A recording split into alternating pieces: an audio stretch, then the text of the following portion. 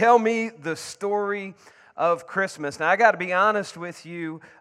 Sometimes when we look at the Christmas story, some people look at it and go, man, I don't know if I can wrap my mind around that. I don't know if I can actually believe that. Is it real or is it just pretend? And we may wonder this at times because the story in the Bible of the nativity, of the birth of Jesus is filled with all kinds of incredible things, right? Some supernatural, some faith-demanding events. We've got angels appearing. We've got angels, or virgins, or a virgin, not virgins, plural. I better straighten that up right now. Virgin conceiving, God descending to earth as a baby. We've got a special star that's floating around the sky at night, guiding the wise men to the birthplace. And so a lot of people, when we come to this time of year, we say, is it fact or is it fiction? Is it something that really happened, or is it just an old story that we've bought into for years and years? Is it just some warm, fuzzy thing that we get all sentimental about because it brings back memories of when we were a child? Or do we really believe it? And if you don't believe it, should I just say I believe it just to make other people happy so they don't look at me like I'm some kind of weirdo? And so is it wrong to have doubts about these kinds of things? We're starting this brand new series this week. We're calling it The Conflicts of Christmas. And today we're talking about the conflict that happens in a lot of people's lives of what do we believe? Do we really believe what the Bible says, or are we a little skeptical about it? And there's a story in the book of the Gospel of Luke. I think it should help us. If any of us are struggling with conflict of doubt, versus faith, whether we believe it or not, I hope that this message really helps you today. And so we go to the book of Luke. If you have your Bibles, turn there. If you don't have your Bible with you, take out your phone, or you can look on the screen with us. And we read from Luke 1 that the very first supernatural event that took place was an angel appeared to an old man by the name of Zechariah, and he's telling them that this old man and this woman, again, God has done this before, right? He an old couple that's well along in years, they weren't able to have a baby, but he appears to Zechariah and says, you're going to be a dad, you're going to have a son, you're going to call him John the Baptist, he's going to be a forerunner for Jesus. And so that's really how the Christmas story really starts, right? And so as we read through this, I want you to see the conflict that's going on, the doubt, the skepticism that is going on in Zechariah's mind, and then the belief that eventually took place in Zechariah's heart. And hopefully, as we look at that story, it resonates with us and maybe helps us through maybe these times of where I don't know if I really believe all of this or not. I hope you walk out of here today with your faith in the Christmas story a little deeper than it was when you came in. So beginning in Luke chapter 1, verse 5, here's what it says. When Herod was king of Judea, there was a Jewish priest named Zechariah. He was a member of the priestly order of Abijah, and his wife Elizabeth was also from the priestly line of Aaron. Zechariah and Elizabeth were righteous in God's eyes, careful to obey all of the Lord's commandments and regulations. Now, I want to stop there for just a moment, and I want us to see that on the surface, it doesn't look like Zechariah would be a guy that was full of skepticism. It doesn't look like he'd be a guy that's full of doubt. He was experienced. He was a conscientious priest. We just read there that it says that he did everything right. He obeyed all of the commandments. He and his wife both obeyed all of the commandments, did everything, had a good reputation with the people. But then we read this in verse 7. It says they had no children because Elizabeth was unable to conceive, and they were both very old. And so even though they were disappointed that they hadn't had a child like they had wanted, they continued to believe in God, and they continued to serve Him faithfully in the temple. And then one day, it was Zechariah's day to burn incense in the holy place. And then his faith was about to be challenged. And we pick it up in verse 8. It says, one day Zechariah was serving God in the temple, for his order was on duty that week. As was the custom of the priest, he was chosen by lot. Now that's casting lots. That's not Lot from the Old Testament, just so there's no confusion. He was chosen by Lot to enter the sanctuary of the Lord and burn incense. While the incense was being burned, a great crowd stood outside praying. And so all of his family, they're gathered outside, they're praying, and Zechariah goes into the holy place to perform the duties that he's supposed to perform. In verse 11 it says, while Zechariah was in the sanctuary, an angel of the Lord appeared to him, standing to the right of the incense altar.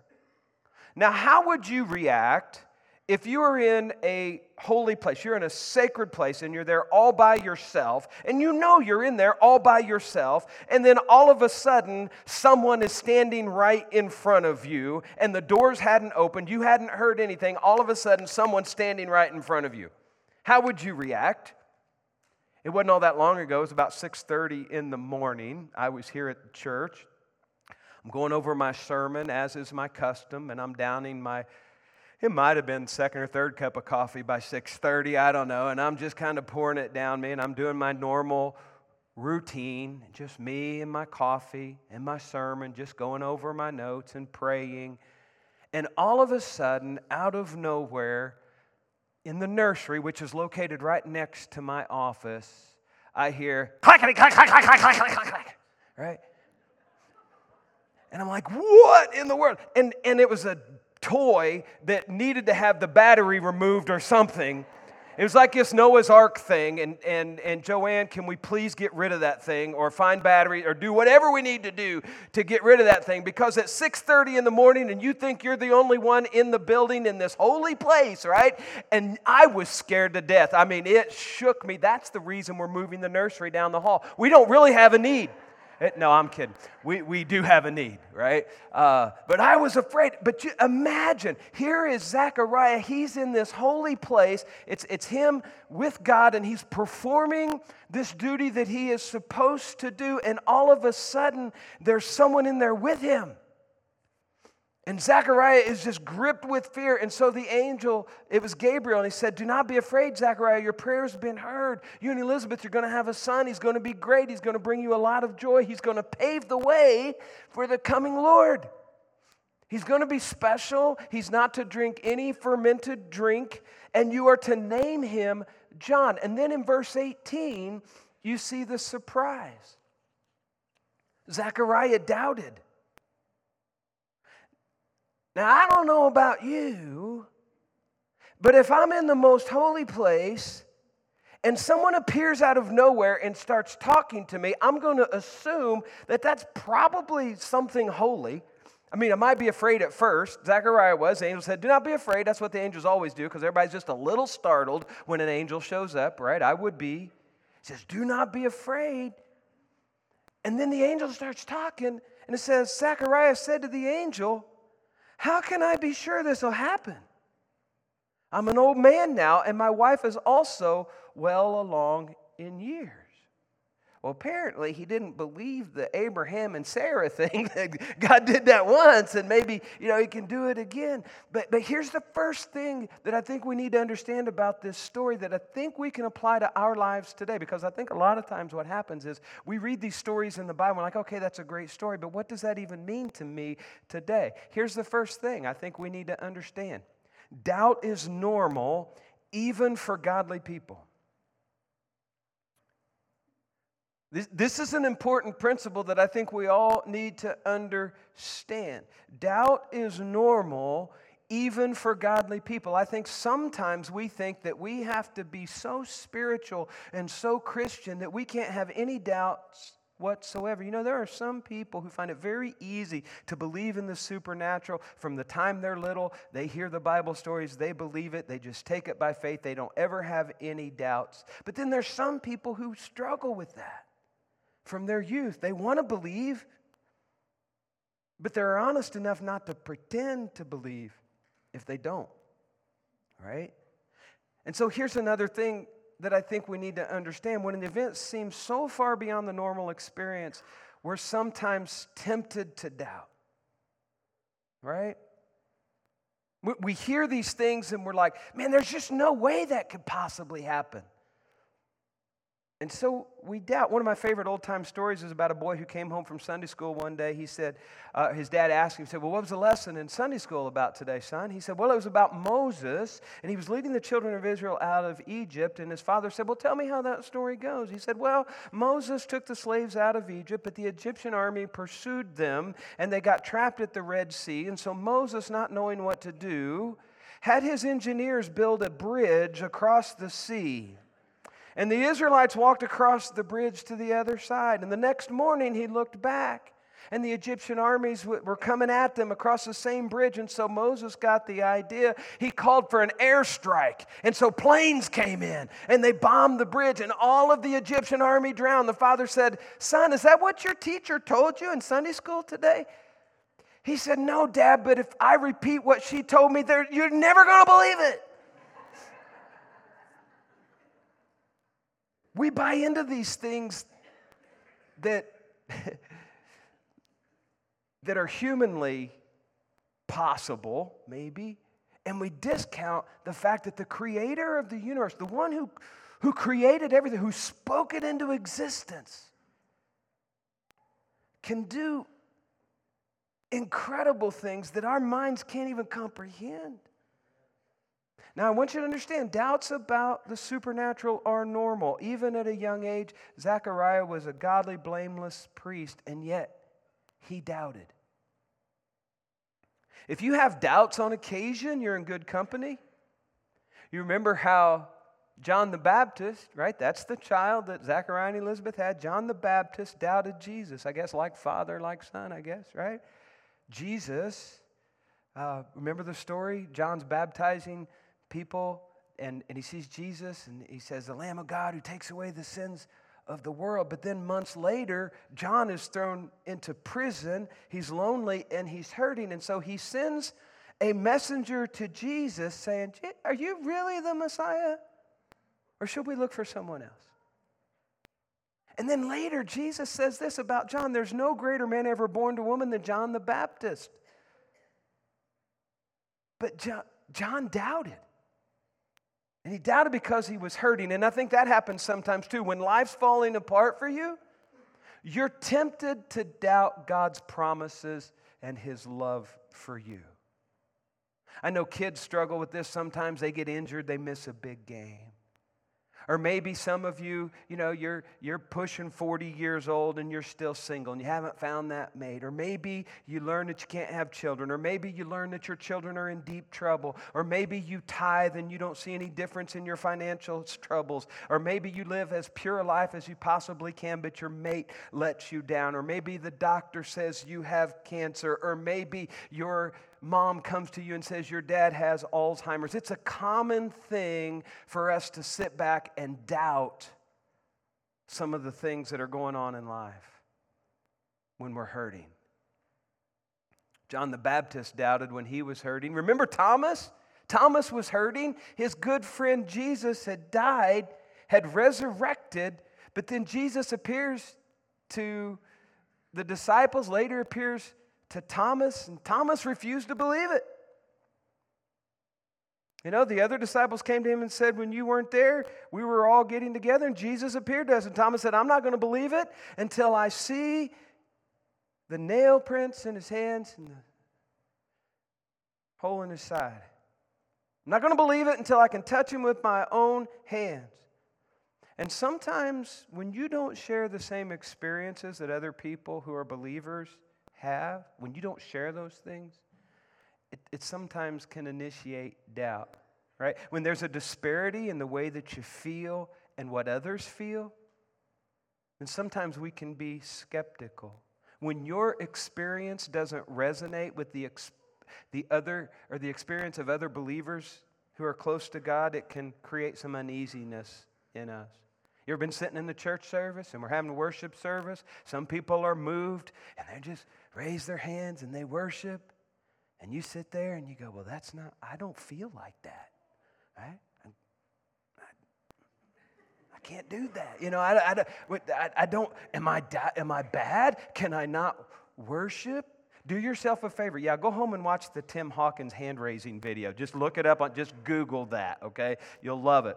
That's a sidetrack. But you may feel that in church sometime. Some people are weeping over something. You're not weeping. What's wrong with me? Where's my faith?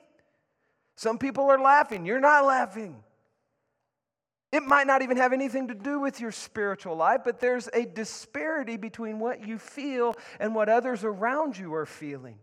And you're tempted to doubt yourself. You're tempted to doubt your experience with God. And I want to tell you that's normal, even for good people. There wasn't a whole lot of people walking the face of the earth any better than Zechariah at that time. And he was struggling. Here's the second principle. Doubt is beneficial if it motivates investigation. I think there are times when it's appropriate, even essential, to doubt. Proverbs chapter 14, verse 15 says, "Only simpletons believe everything they're told. The prudent carefully consider their steps." Someone once said, "He who never doubted never thought."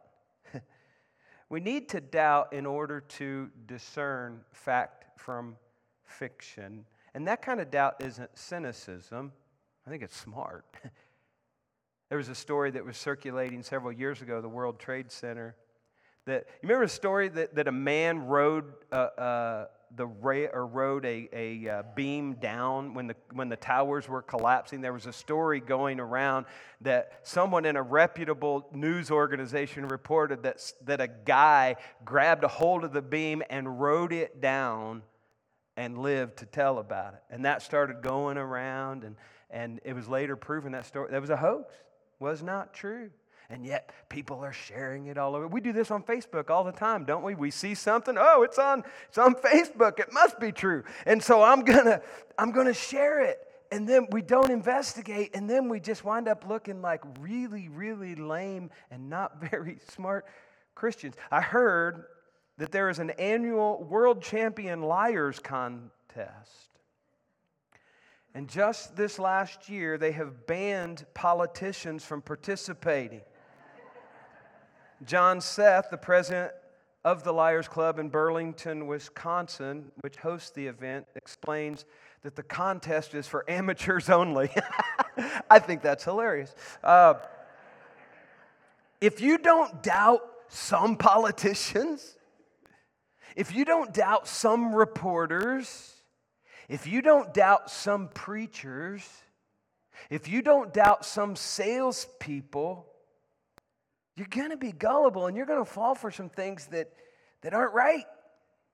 You're going to be vulnerable to deception. Jesus taught his followers to doubt some things. He said, if you hear somebody say Jesus has returned and he's out there in the desert, don't believe it, because when I come back, every eye is going to see it. Don't just accept it 100% by faith. Sometimes you gotta investigate. You gotta doubt. You see, there's two types of doubt. There's a doubt of conscience and there's a doubt of convenience. The one is honest, the other is dishonest. The doubt of conscience says, I can't honestly say I believe when I don't, but I'm willing to examine the evidence to see if it's true. The doubt of convenience says, I don't know if it's true or not, but it's easier not to believe, so I don't want to get confused with the evidence, so I'm not going to examine it. You see, the second type of doubt uses skepticism to justify immoral behavior. The first kind of doubt, the conscientious doubt, asks honest questions, investigates in order to come to a reasonable conclusion. That's why Jesus was very patient with people. You ever notice how patient Jesus was with people? I have to work on that. You know, anybody with me on that? I've got to work on that. If you went Black Friday shopping, you know what I'm talking about, amen. It was a little bit of a struggle. It's kind of like, you look at some people and you say, I know God loves you. I'm working on it, but I'm just not quite there yet. But Jesus loved everybody. And when John the Baptist had his doubt, he didn't say, John, you knucklehead, what's wrong with you? When John said, are you the Messiah or not? Jesus didn't throw up his hand and say, oh no, not John the Baptist. I can't believe he's starting to doubt me. I'm so disappointed in him. No, Jesus said, you go back and you tell people that the blind will see, the lame will walk, the deaf will hear, the poor will have the gospel preached to them. And if they know their Old Testament, when they examine this evidence, they're going to know that I'm who I say I am. He didn't say to Thomas, Thomas, you're on probation. I'm demoting you to the JV. Right? You're no longer one of the 12. You're going to the B team. I'm going to get somebody. I'm going to call somebody. He didn't say that. He said, just come and touch my hands and my side, and you're going to see. You're going to believe. Don't doubt, believe. You see, it can be beneficial. Lord Tennyson said years ago, there's more faith in honest doubt, believe me, than half our creeds. Think about that for a minute. There's more faith in honest doubt than half our creeds. Doubt can be beneficial if it motivates us to honestly investigate. Now, the third thing, doubt can be detrimental if it disregards the evidence and is indecisive. Zechariah disregarded the evidence that was put in front of him, right? Should have convinced him. Again, look at Luke 1:19. Zechariah said, how can I believe this? The angel said, I'm Gabriel. I stand in the very presence of God. It was He who sent me. It was God who sent me to bring you this good news. Dr. Lewis Foster used to say this at Cincinnati Bible College. He says, I'm Gabriel. I come from God. Why wouldn't you believe me? And he says, but now, since you don't believe what I said, you will be silent and unable to speak until the child is born. How many of you ladies would have appreciated that during your pregnancy? For my words will certainly be fulfilled at the proper time. You see, when an angel appears and relates something like this, that's reason enough to believe. But Zechariah doubted. And so the Lord disciplined Zechariah for his doubt in him. And for 9 months, he couldn't speak. Now that would be a serious, serious disability. The only way that he could communicate with anybody was he had to write his thoughts out and show them to people, right? And so when he comes out of the holy place, he's seen the angel that has spoken to him. His friends and his family are asking him, what took you so long, right? And I can just picture him gesturing wildly, trying to communicate what happened in there. He couldn't talk, and he's like, it just kind of what's going through his mind. And basically, he got to the cross and he said, I've seen the angel, and Elizabeth's going to have a baby. But he couldn't speak.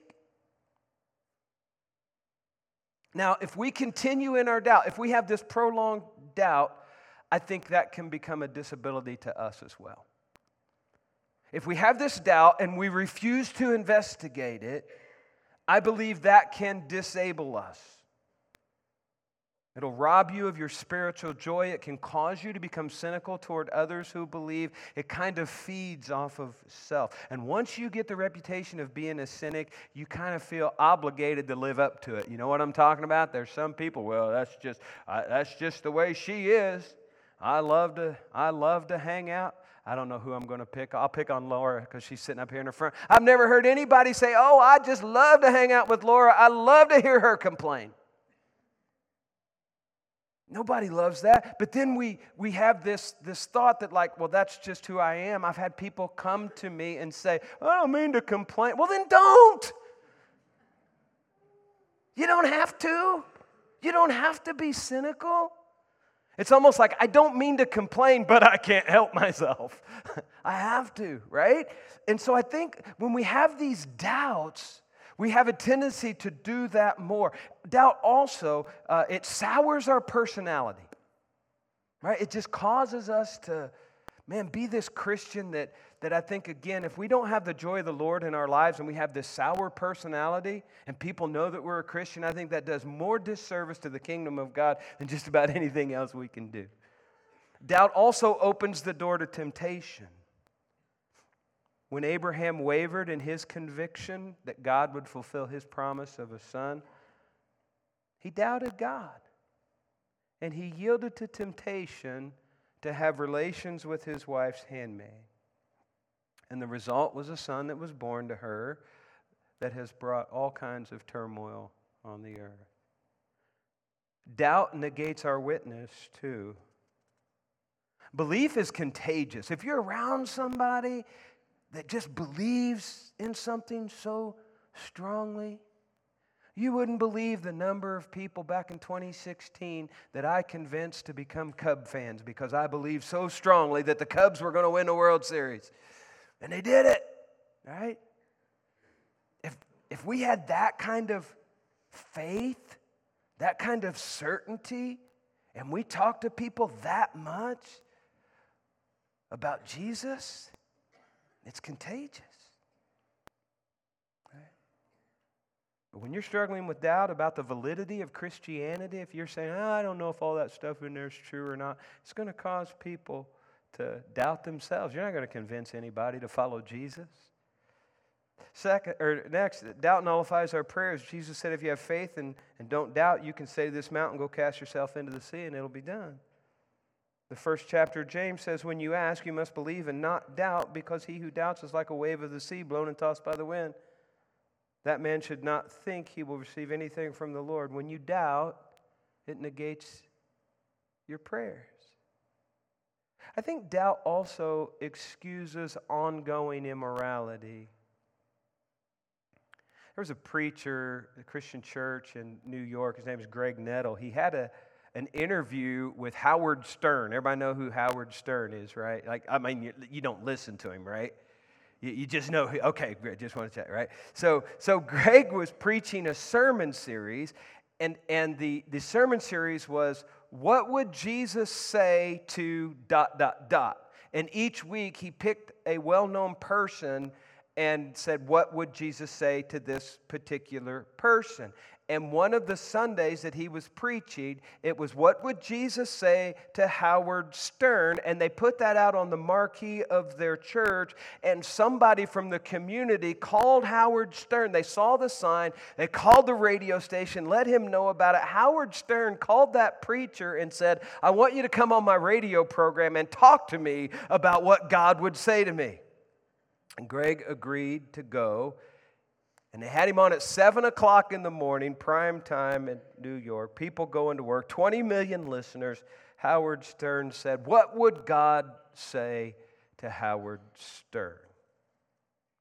And I think he probably thought that Greg Nettle, the preacher, was going to chastise him for all of his nastiness and all of his immoral behavior. But here's what Greg said. He said, Howard, I think God would say to you, I love you. I want to forgive you. I died on the cross for you. I want to live with you eternally if you'll repent and come to me. To his credit, Howard Stern listened, but then he scoffed. And I suspect that he scoffed not because he investigated it, right? Not because he looked at the evidence. Not because it lacked credibility. I think he scoffed because he knew that if he did investigate it and he came to the conclusion that it was true, he'd have no choice but to change his life. And the financial loss and the popularity and all of that would go away. So he just scoffed. You see, folks, most doubt is not really intellectual doubt. Most doubt is moral doubt. It's rooted in disobedience. I think a lot of people doubt because we just love our sin. We don't want to believe. I think that's why so many times in Scripture we're told to repent and believe. Repent and be baptized. We're not going to believe in Christ and eliminate doubt until we're willing to forsake our sin. Doubt's detrimental to us, folks, if it's a base for immorality. Finally, doubt is conquerable. It should be overcome. Zechariah's doubts were soon eliminated because the evidence was undeniable. He couldn't speak, no matter how hard he tried. Just as the angel predicted. Right? He said, you're not going to be able to speak until the baby's born, and so he can't speak. And then a few months go by, and Elizabeth is, okay, there's evidence now, and it's like, okay, the evidence is there. It's undeniable evidence, just as the prophet Gabriel had prophesied. Now skip down to verse 57 in Luke chapter 1. It says, when it was time for Elizabeth's baby to be born, she gave birth to a son. And when her neighbors and relatives heard that the Lord had been very merciful to her, everyone rejoiced with her. And now all this is wonderful, and Zechariah is probably more exuberant than anybody. But he still can't speak. In verse 59, it says, when the baby was 8 days old, they all came for the circumcision ceremony. They wanted to name him Zechariah after his father, but Elizabeth said, no, his name is John. What? They exclaimed. There's no one in your whole family named John. Isn't that typical? Do you have people do that? We say, hey, what are you going to have? You know what you're going to name it? This is what we've been talking about. Really? You're going to name it that? Has anybody ever been through that? Right? A lot of people are listening to that. John, I don't think I like that name. And so the friends of Zechariah and Elizabeth learned that they're going to have this child. Elizabeth wants to name it John. And I like verse 62. So they used gestures to ask the baby's father what he wanted to name them. And I think that's funny because the Bible doesn't say that Zechariah couldn't hear. Have you ever done that? You ever started acting stupid around somebody that has a disability? Like I started talking, first time I ever met Gordon Moat, who's become a friend of mine, who's the blind piano player on all the Gaither videos. I'm talking to him like this. You know, he's like, Ron, I'm blind, I'm not deaf, you know. Anybody done it? Just me? Okay, very good. So they're using hand gestures, but Zechariah can hear, right? And so they're motioning for him. It says in verse 63, we want to hear your opinion. And it's verse 63, he motioned for a writing tablet, and to everyone's surprise, he wrote, his name is John.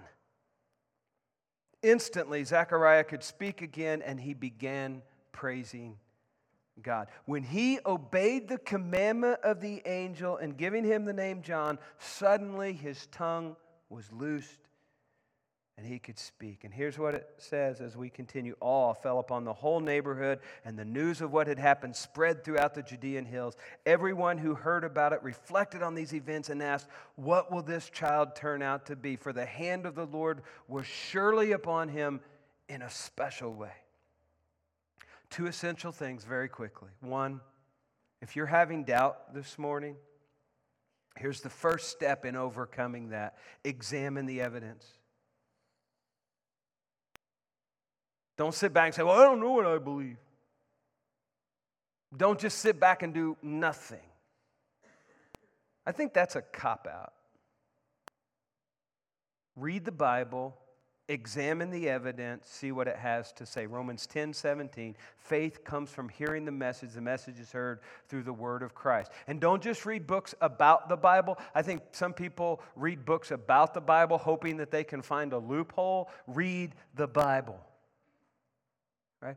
Commentaries can be useful. Some books about the Bible can help along the way, but dive into the word of God. And then secondly, decide to obey God's word. Examine the evidence, obey God's word. When Zechariah humbly obeyed God's command, that's when he was able to speak.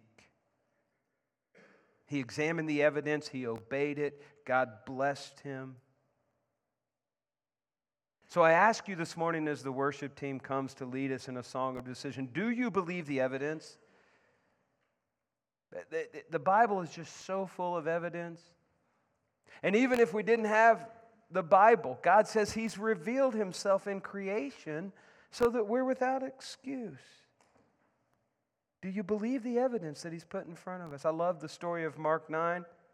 Man brought his demon-possessed son to Jesus. He was distraught because this demon would sometimes inexplicably throw his son into the fire. And he pleaded, Jesus, if you can do anything, please have pity on us and help us. And Jesus said, if I can do anything about it? All things are possible for those who believe. And you know what that guy answered? You know what that father answered? He said, Lord, I believe. Help my unbelief. And that tells me that faith and doubt can coexist in the same person. You might be 80% belief, 20% doubt, maybe 90% belief, 10% doubt. They can coexist, but I encourage you, read the Word of God. Examine the evidence. Let the Holy Spirit do its work in you. As we sing a song of decision today, if you're willing to step out, if you're willing to come to Jesus and say, I've examined the evidence, I don't like the way that I'm living my life anymore, I want to turn my life over to Him, I trust Him, I want to turn away from my sin, I want to repent, I want to be baptized into Him, I want to start living for Him. That's something you can choose to do today. Maybe you're here. Most of you in this room, I know, you've made that decision to follow Christ. You believe in Him, but maybe you're 80-20, 90-10. Maybe you're 70-30, 60-40. I don't know. I encourage you to pray about that. I encourage you to dive in. I encourage you to examine the evidence that's there. Maybe you're here today and you're just looking for a church home. You've already decided to follow Christ and you need a church home. We'd love to welcome you in as a member of our church today. I'd love to talk to you about that. I'm going to ask you to stand with me and we're going to pray. And if you have a need, then we ask you to come forward at this time.